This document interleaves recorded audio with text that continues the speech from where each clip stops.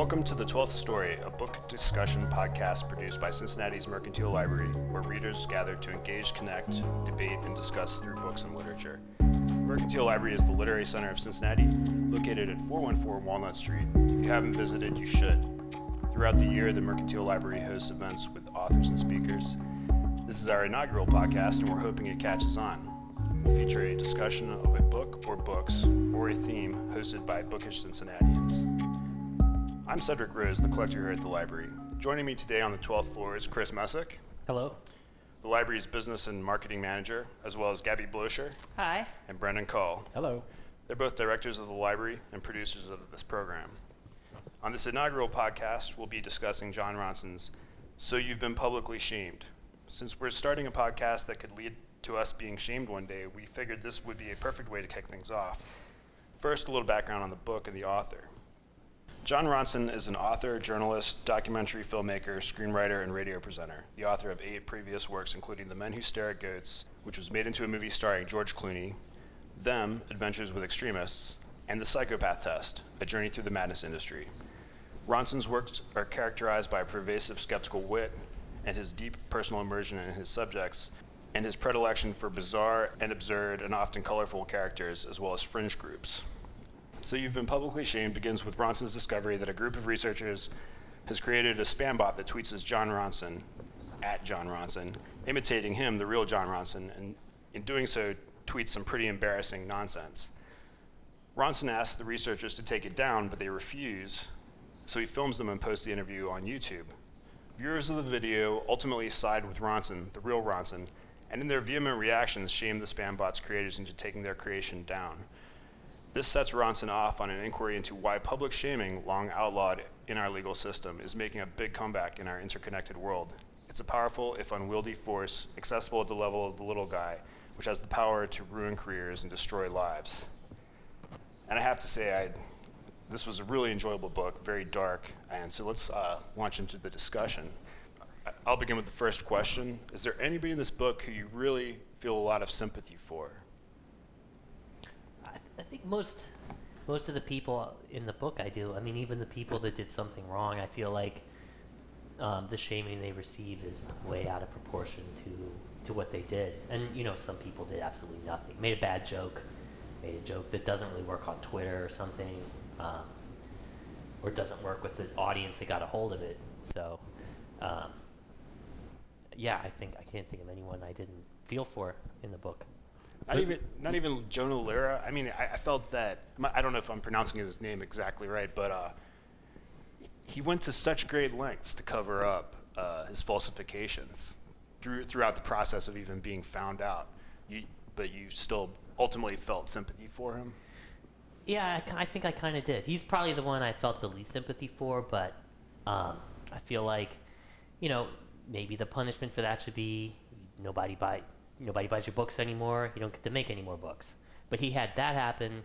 Well, I guess he's got a new book coming out, but you know. But also, you know, people said some really terrible things in a really public way. I mean, I picture being on stage and having all those horrible things. You know, he's apologizing on stage, and everyone's saying terrible things about him on Twitter, and it's just like right behind his head, and he can read it. I mean, I felt more sympathy for him when he was going through the process.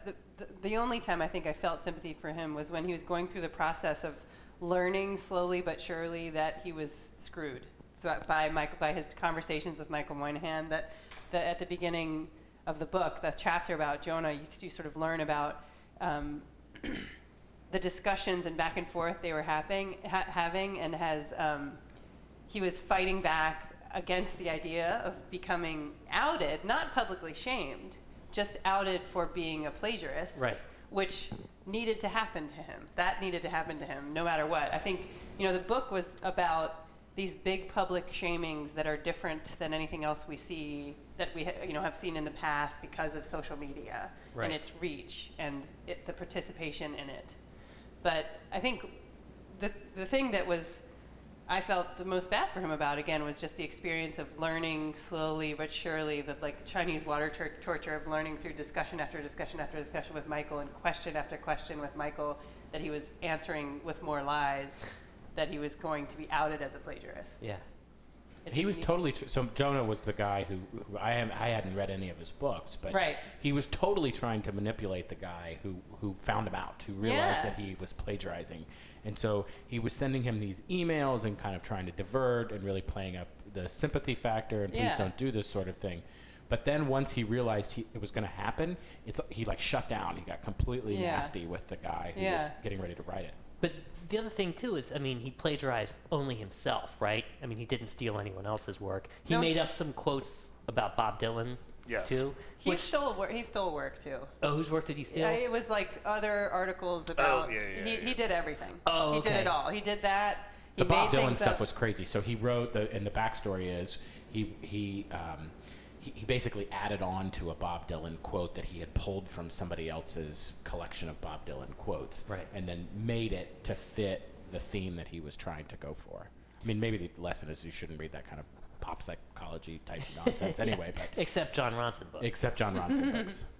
If anything, I feel that Jonah Lehrer was the person who had been shamed, who, in the end, I still did not, I didn't experience this this change in feeling about them like I did with so many of these. Same.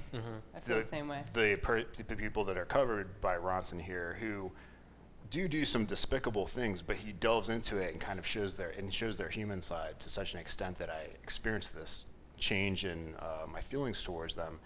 And it's interesting that this arena of public shaming in opposition to what we would do, the way we regulate people's behavior through the legal system, it really it's very personal for everybody involved, even though it's this mass thing. Lindsay Stone was the one that I felt like was the one I felt most sorry for. She was the girl who took the picture of herself at Arlington Cemetery, and it was clearly meant for her and her friends, and it was tasteless but kind of stupid funny. The kind of thing that you would do when you're in your 20s, that has been going on for generations, people doing stupid things when they're in their 20s. It's just that it's now on Facebook, and she ends up losing her job and her career, and later in the book you have the folks from Reputation.com try to save her and save her online reputation, and they say it's one of the most complicated cases that they ever had to take on, which is crazy. She took a picture of herself at Arlington Cemetery, a dumb picture, but should she really have to have her life rebuilt by a multiple $100,000 reputation consultant because she did that, and it's clearly that's not fair. She also her and I, by the way, going back to what you just said I think he's a good writer. That's part of why I went through the same thing that you did. He would tell the vignette to start off that was, with each of these stories about each of these people, he would tell the reader what the person did that was bad, that caused the public shaming, and then give you this backstory of the person, and then that's good writing, good story. That's right. In my mind, so I really loved the book. It's interesting because Ronson himself seems to experience, in the beginning, he realizes that he has this powerful weapon at his beck and call, and he uses that effectively, but then you sort of get the sense that it's like Dr. Faust or something like that. We're changed by this powerful weapon that we have. But that's sort of what you were just saying, Gabby, led me to another question that's been bouncing around in my mind, which is, Ronson himself as a journalist makes money from exposing, outing people, and he ultimately comes to the conclusion that when somebody is shamed, Google makes tons of money. Yeah. Yeah. But how is that categorically different, than traditional journalism? I mean, how is that?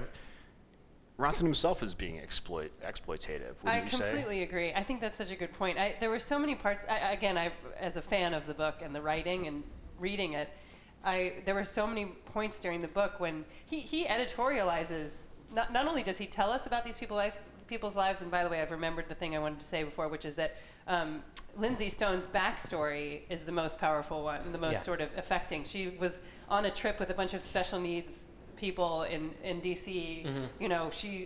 She's like a good person, fundamentally, clearly a good person. Yeah, and then blowing off steam. Yeah. I mean, but the reason I think that she was a good person is because I read this book and he editorializes her and her life, and he editorializes every single one of these people that he describes, and he does the thing that I love reading, like New Yorker profiles about people, and people who are good writers, to me, sort of give me this big picture of a person, but these are real life people, and everything is a story, and everything is like, this is what I think, but I'm going to present it like it's a fact. An interesting thing on this is I Googled Lindsay Stone when I was reading the chapter about Reputation.com. Absolutely. And the first 3 It links hasn't were gone Jon through. Ronson telling the story. Right. So it's like making money. Right. Yeah. He's ripping on Google for making money. And there he goes. Yep. Yeah. Off of her story. And then the next 3, of course, were pictures of her. There's this, and then some soccer players. Right. There's this piece of the book where he's talking to the person from Reputation.com about this, and the guy from Reputation.com says, they're talking about how they don't take cases for people who are pedophiles at Reputation.com, so they're not going to help a pedophile clear up their name online. And Jon Ronson says, "Do you remember the pedophiles' names?" Just in the course of the conversation, and the guy from Reputation.com says, "Of course not. Why do you ask that?" And he says, "I don't know. I'm just curious." And the guy from Reputation.com says, "It's your purient. It's the purient curious." The guy from such a good line. No, please go The ahead. guy from Reputation.com says, "No, it's prurient curiosity of the type you condemn in your book." And he basically is calling Ronson out as he's doing this interview, like, why do you want to know this at all? This is you're asking about stuff that completely irrelevant. It's just like because you want to shame somebody else, and calling Ronson out on that. Ronson is a heavy social media user, and he calls himself out as that throughout the book, and he likes social media, but he's like, sort of, it's odd to me, like he's just pointing out his discovery of this bad part of social media, perhaps prurient, I don't know, but he I think that social media is fundamentally bad. In all ways. So did this book change your view? Or you've always thought that? It didn't. I don't know if I've always thought it, because I'm a participant in it, but I have, it validated some of my opinions, and part of that is that I think even when people post something that's supposed to be positive on social media, it's always a humble brag, always. I think every social media post is a humble brag. Every post that I've ever made, me, myself, definitely, humble brag, no question. So I wonder if that's what contributes to when people want to shame somebody. It's that you're friends with somebody on Facebook, all they do is post humble brags in how we're defining it, stuff about themselves, and then the one time they screw up, you're like, I got them. Yeah. They've been posting about their kid or their car or whatever, and now they've done something really stupid, and that's why we're so quick to kind of jump onto it, because you're almost trying to like pop the balloon of the perfection that the person has created for themselves online. But he makes the point too, like the attack posts that caused these public shamings are humble brags on the part of the participants in the shaming, because they're saying, look, I'm against people flipping off in front of Arlington National Cemetery. I'm a real patriot. But I'll tell you that I'm a real patriot by telling you that I think this woman should die. Right. It's just bragging. It's like everyone is creating this reductive personality through social media. It's bad. It's been a week since I read the book. I was often just like really shocked by how people want to use the foulest language and just explode. In the safety of the internet. I mean, how did you feel about that? I mean, the internet is hilarious. I guess that's not. I mean, it was downright offensive. Anonymity of the internet, at least. And I know you're not easily offended. We talked about that before this podcast here, Gabby. But I mean, things like I really don't even want to repeat it. It's because it's so crude. But what is going on there? Why? Well, there's a thing. I think I assume you're asking me, because there is a thing, which is that I can't remember if it was in this book or some other thing where I read somewhere else. I don't really read that much. I don't know where I read this, but that the way women get attacked is totally different. It's totally different, and it's because there's immediately someone starts talking about raping the women. Yeah. The women who make a joke, or so there are several of the victims of public shaming in the book. And I particularly want to point out that this Adria Richards, we haven't talked about this, one of the stories from the book, but she lashes out in an unfair and excessive way, is my opinion based on reading it, against two gentlemen in the tech industry who are making a joke at a tech conference about, and it's got sexual innuendos, but it's really light. It's not really that bad. It's about a dongle. It's about a dongle. We can say dongle. Right? Can we say dongle? We can say dongle. Okay. I'll beep it out. You can beef it Okay. up.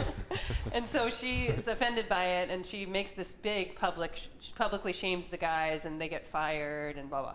Well, the end of the chapter about the story is that she was victimized as much, I think is fair to say, as they were, and definitely the language was much more violent and totally misogynistic. Completely. Could you say that, in a sense, social media, even though you consider it a bad thing, holds a mirror up to this invisible dark undercurrent of misogynism and other things in our society, and therefore might be a good thing because it's exposing that? Definitely, yeah. Okay. I don't really think social media is totally bad, but I think that it's different. It needs to go through some evolving. Yeah. What worries me about it is it doesn't feel like we're getting better with social media. I feel like there's, one more of these every single day. At the end of last year, the website Slate did they called it the Year of Outrage, and they had on their website, you could click on every day of the year for kind of the outrage of the day, and many of them were people who had been publicly shamed throughout the course of the year. Yeah. And it was tiresome to even just look at, because you think about, first of all, you had forgotten about 75% of the little outrages that had popped up, but it was just tiresome to think that that's what we're doing for, and we go on Twitter to find the latest who's getting attacked, who's getting shamed. And by the way, it's not always just a person who's getting, one of what seemingly is a favorite pastime right now is shaming some company for something that they've done, some perceived slight, like, you had bad food there, all the way to the point of, we had this situation where the woman who ran the pizza joint in northern Indiana said something about gay marriage, and then she got hit really hard on Yelp and said don't. I find what she said to be completely ridiculous, but there was a mob that tried to ruin her business because she put something on Facebook. That was a public shaming, and probably not something that we should be very proud of. Is there any possibility that the public shaming that happens in social media now is filling a void, is filling a role that needs to be filled as we find ourselves in free fall in terms of traditional media, the channels through which Americans have traditionally gotten their information? And isn't social media also just a great way of getting information? I think that's a good point. It's democratizing the sharing of information, which is cool and a good thing. And I think,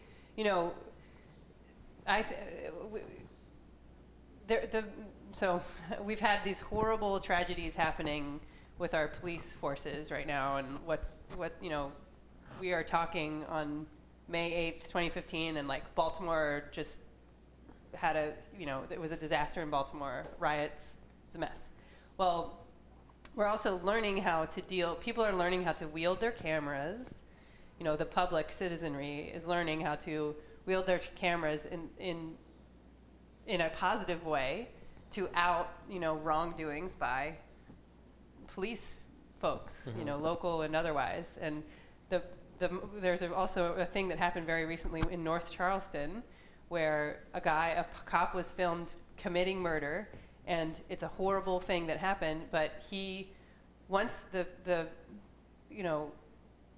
the people who needed to see it saw the video of what happened, the guy went to jail and was charged with murder that day, the day he did it. So this is a great point, and it raises the question: is this different? Is this public shaming?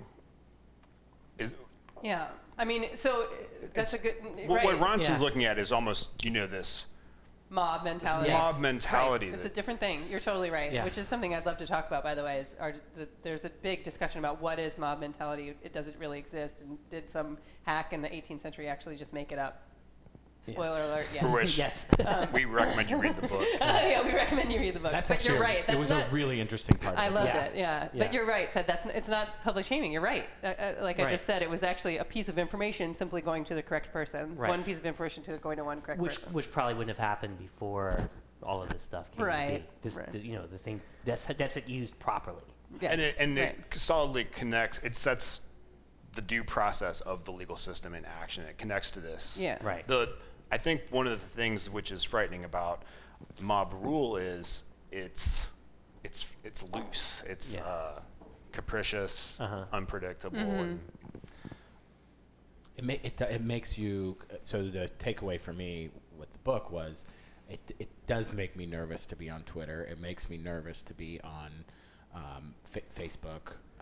It probably should make me nervous to participate in a podcast, as you said in the introduction. But the reality is I have X number of friends on Twitter and Facebook, and I generally think that when I post things, they understand my context and they can hear the tone in my voice. And I probably don't think it's shorthand sometimes. You just Right. hit post. And the scary part is a couple of the people who were featured in this story, Justine Sacco, one of them, made a terrible dumb joke on Twitter and wound up trending worldwide and losing her job and her career and life and everything. And it feels to me at the end of reading those stories and Lindsay's stories, it could happen to any single one of us. It just so happened we haven't gone viral yet. It's that feeling of there, but for the grace of God, go I. I can't think of how many times I've texted the most innocuous thing to my wife, and she'd called me up and been like, "You can lose the attitude right now," because it's just No, I was words on the kidding. screen, Yeah, and I'm yeah. like, "No." Right. We're in a fight. Yeah. Just FYI. Just so you know. No, but it's so easy. Even this person that knows me Yeah. can see these words Yeah. out of context, can't hear my tone of voice, and totally misread it. Yeah. Yeah. That's So- true. The written word, Yeah. the way the written word, as we sit in the library, is produced and shared has fundamentally changed. Right. And I mean, the thing that really struck me about the Justine Sacco thing was her joke was, didn't go over well, but it was expressing the same sentiment that all the people that shamed her had. Exactly. That's so true. Yeah, but just you couldn't hear her tone of voice. Right. You might not know her as a person and know that this is sarcasm or she's being Yeah. facetious, whatever. So it's just. That's so true. She was ironically saying the thing that all the other people were, Right. So do we as Ronson suggested toward the end of the book, again, sorry for the spoiler, do we run the risk of creating a society where discourse is being dumbed down because of this fear of misinterpretation? So you agree with Ronson's sort of thesis? He gets to the last page of the book, which I thought was very well done, and I'll just read a quick piece of it. He says, soon after Justine Sacco's shaming, I was talking with a friend, a journalist, who told me he had so many jokes, little observations, potentially risque thoughts that he wouldn't dare to post online anymore. The journalist says, I suddenly feel with social media like I'm tiptoeing around an unpredictable, angry, unbalanced parent who might strike out at any moment. It's horrible. And Ronson says, he didn't want me to name him, he said, in case it sparked something off. We see ourselves as nonconformist, but I think all of this is creating a more conformist, conservative age.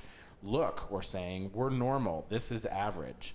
And then the last line of the book is we're defining the boundaries of normality by tearing apart the people outside of it. And that's true here, especially for the people like the Lindsay Stones and the even the person who you mentioned who took the picture of the two guys at the conference, Adria Richards, I think was her particular name. Adria. Mm-hmm. I thought he nailed it with that. Yeah. And there were parts of this book where I felt he kind of started off, I thought, really strong, and then each chapter had a person that was kind of the focus of the chapter, and then there was 2/3 of the way through the book I kind of lost it a little bit. I felt like he lost a little bit of the rhythm of the book in terms of the structure, but then the way he brought it back together at the end of the book with that kind of, I thought he stuck the ending basically. With his thesis here. I'm with you completely. I'm with you. I've enjoyed so many of his other books.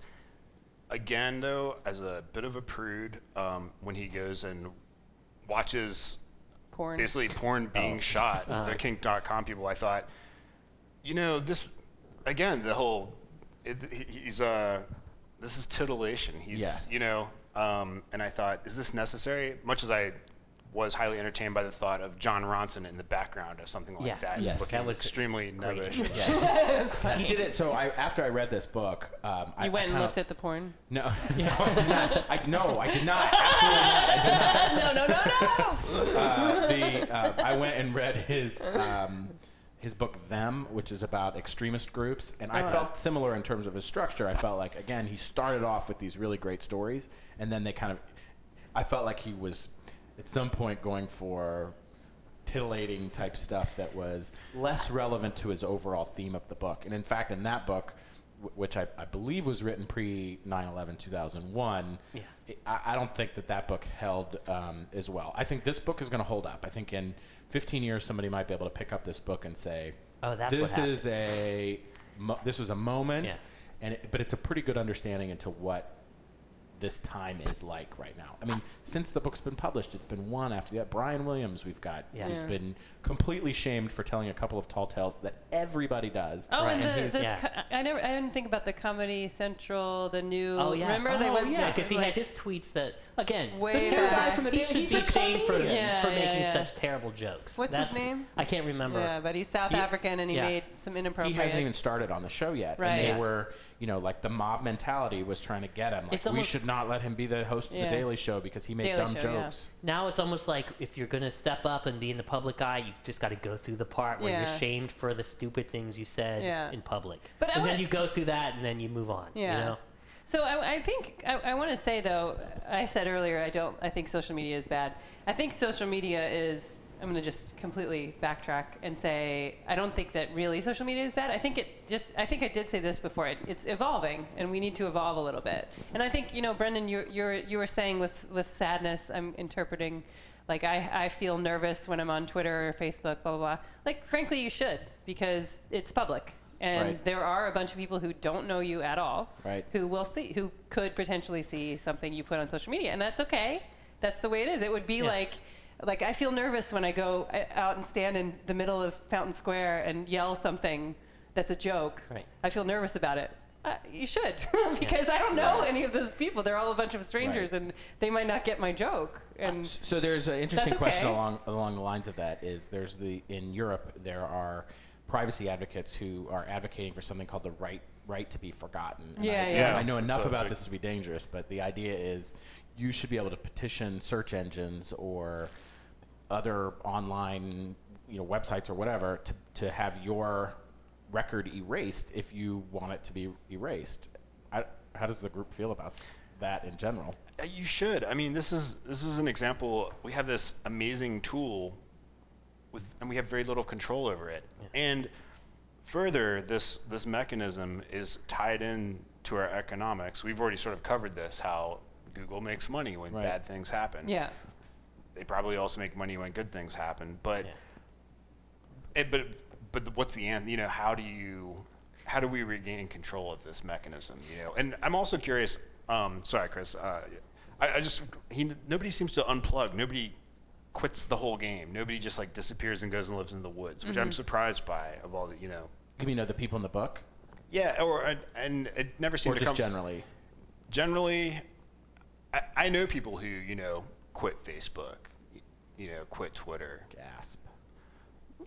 And so I guess it's not a question so much, but I'm surprised it didn't come up sort of in this book that yes, this is horrible. People are being publicly shamed, but there's a big off switch.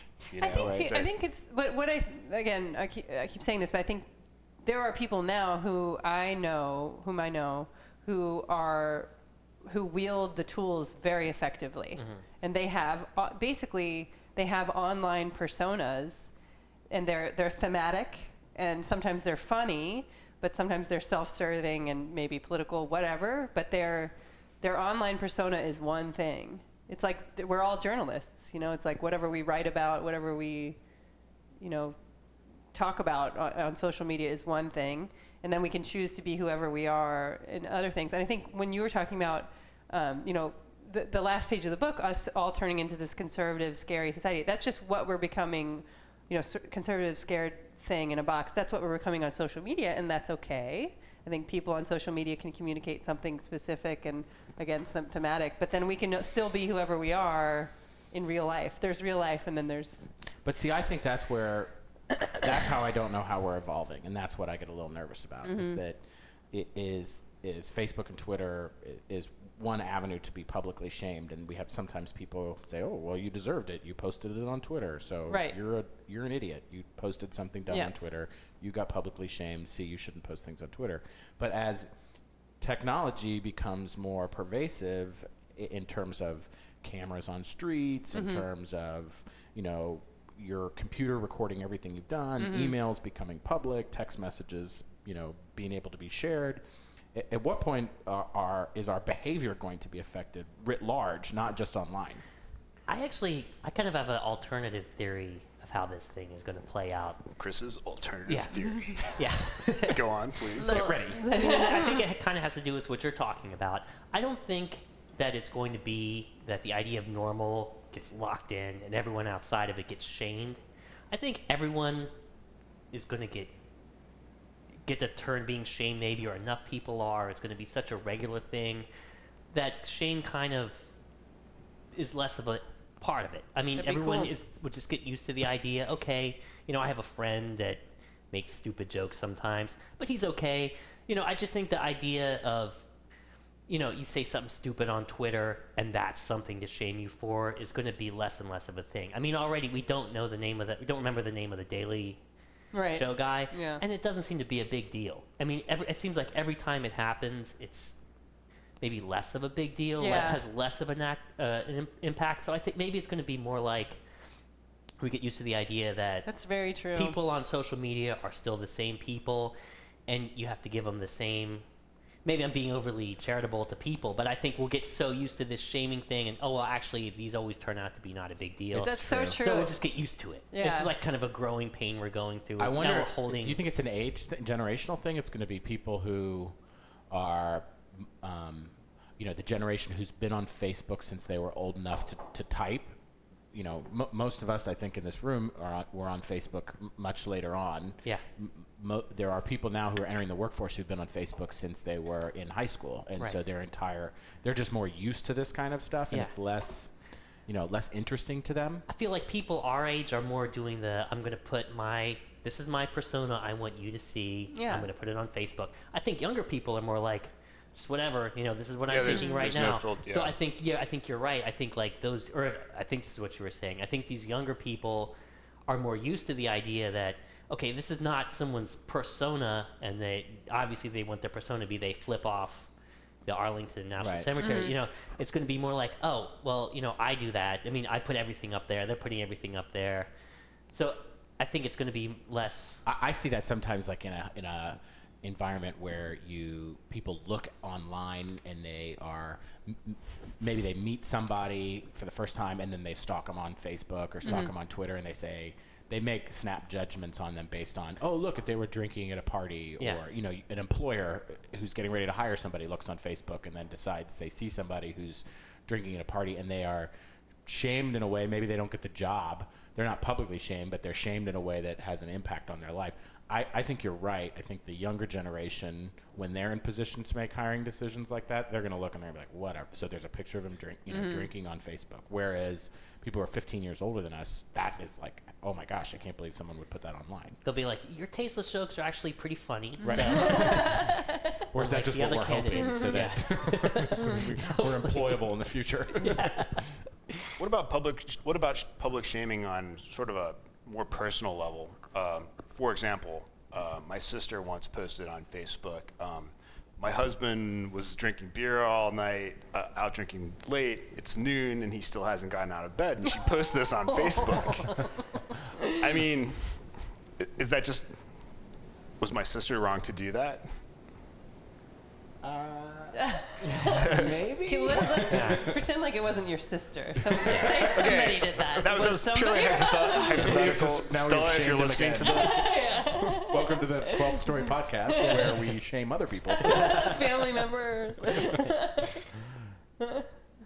I don't know. I mean, you can tag people. I mean, I have my settings so that people can't tag me on Facebook. But then you also, Facebook like guilts you into setting your privacy settings to more open.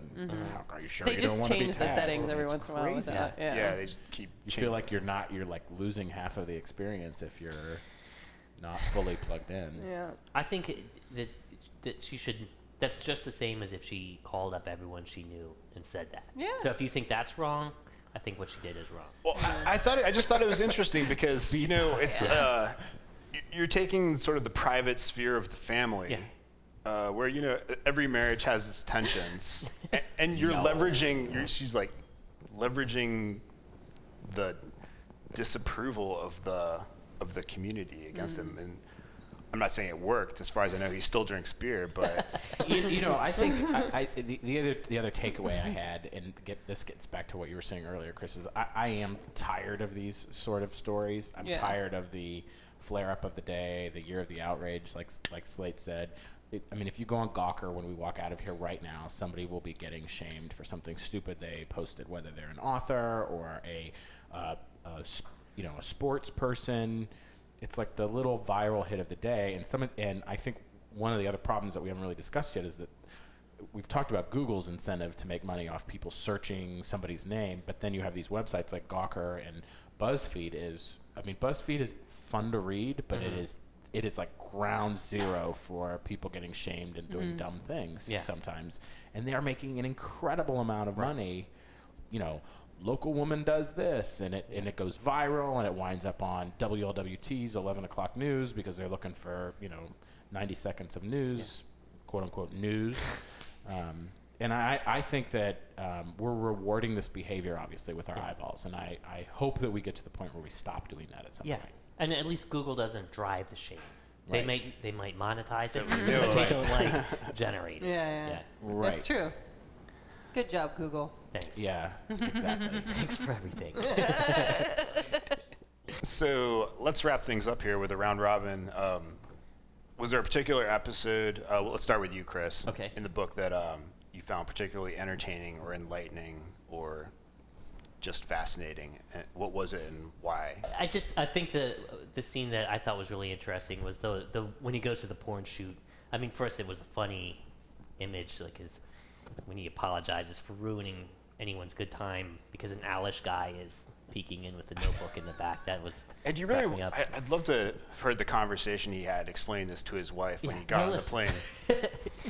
But anyway, they just showed in that little segment just people that didn't have any shame and what that looks like, and how that kind of seems to be the I can't remember the auteur's name of the pornography, but that was her thing. Is like, this is just what we do. We're not ashamed of it, and I don't know. I thought that was an interesting part of this. Is like just not having any shame. What is that? How can you be shamed if you don't have any shame? Gabby?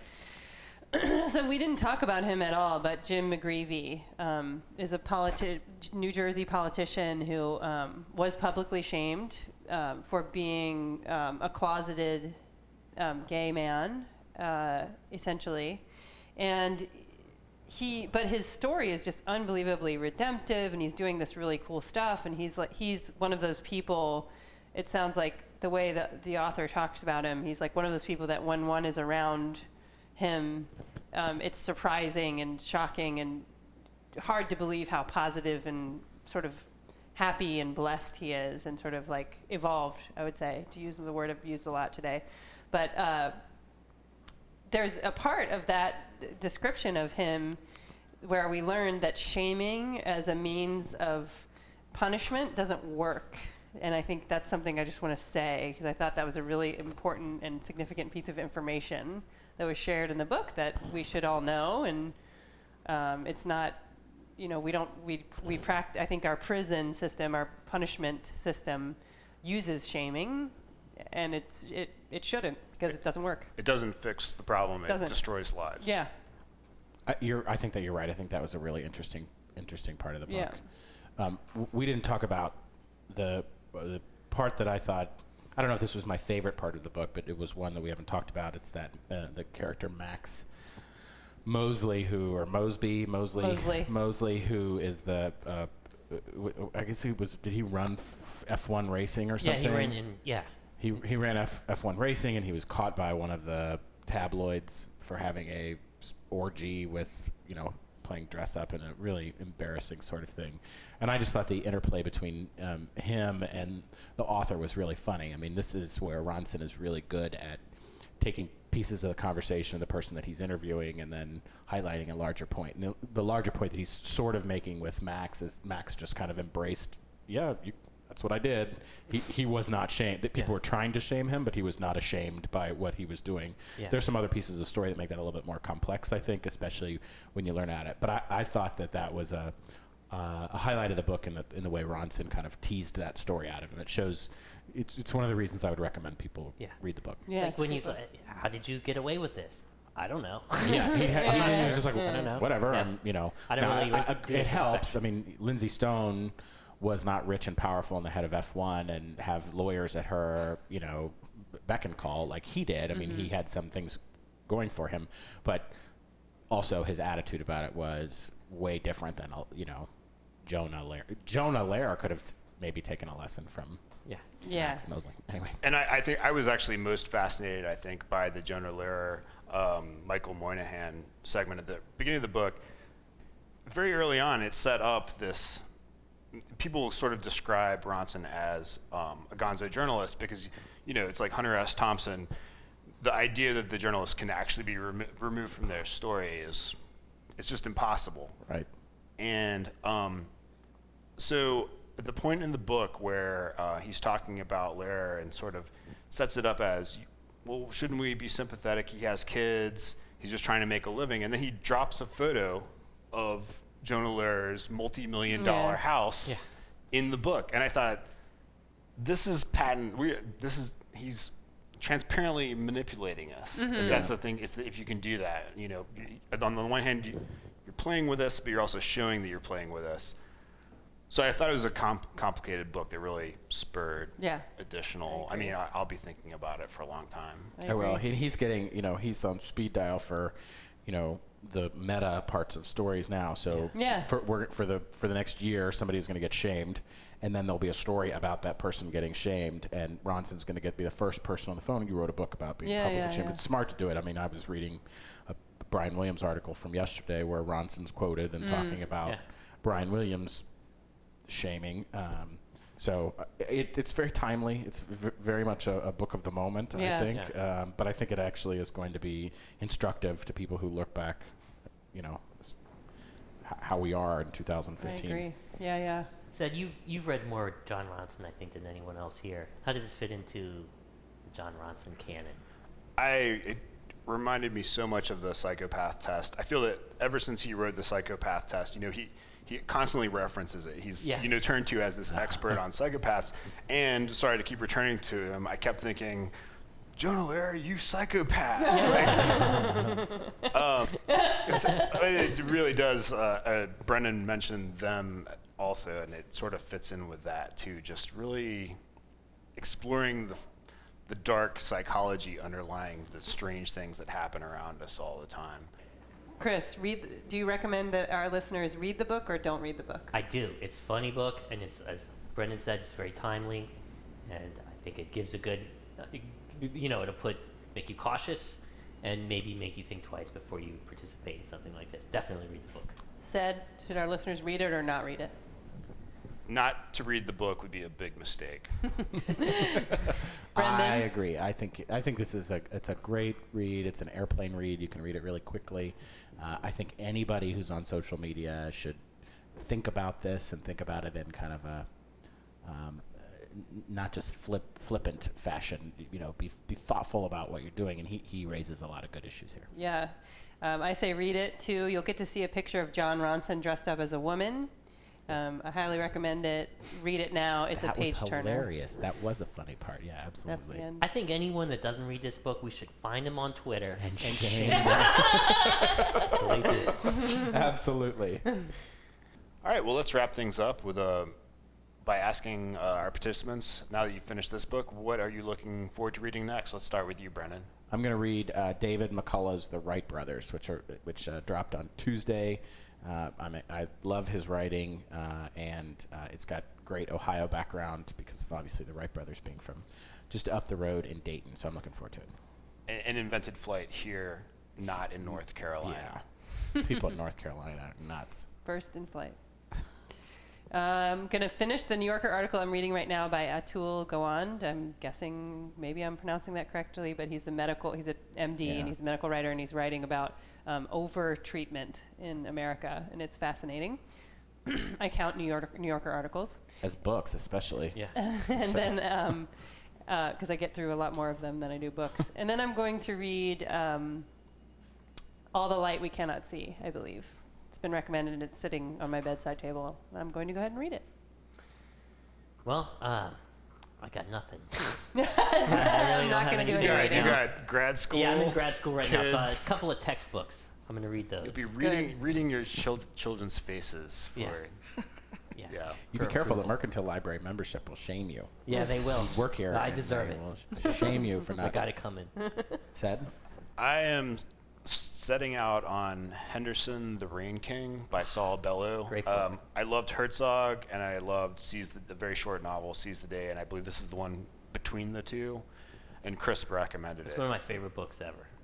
Awesome. Well, thanks, everybody. Please tune in the future. The 12th Story podcast is produced and directed by Gabby Blocher, Brendon Cull, Chris Messick, and Cedric Rose. Our theme music was created by Doug McDermott. Special thanks to the Mercantile Library.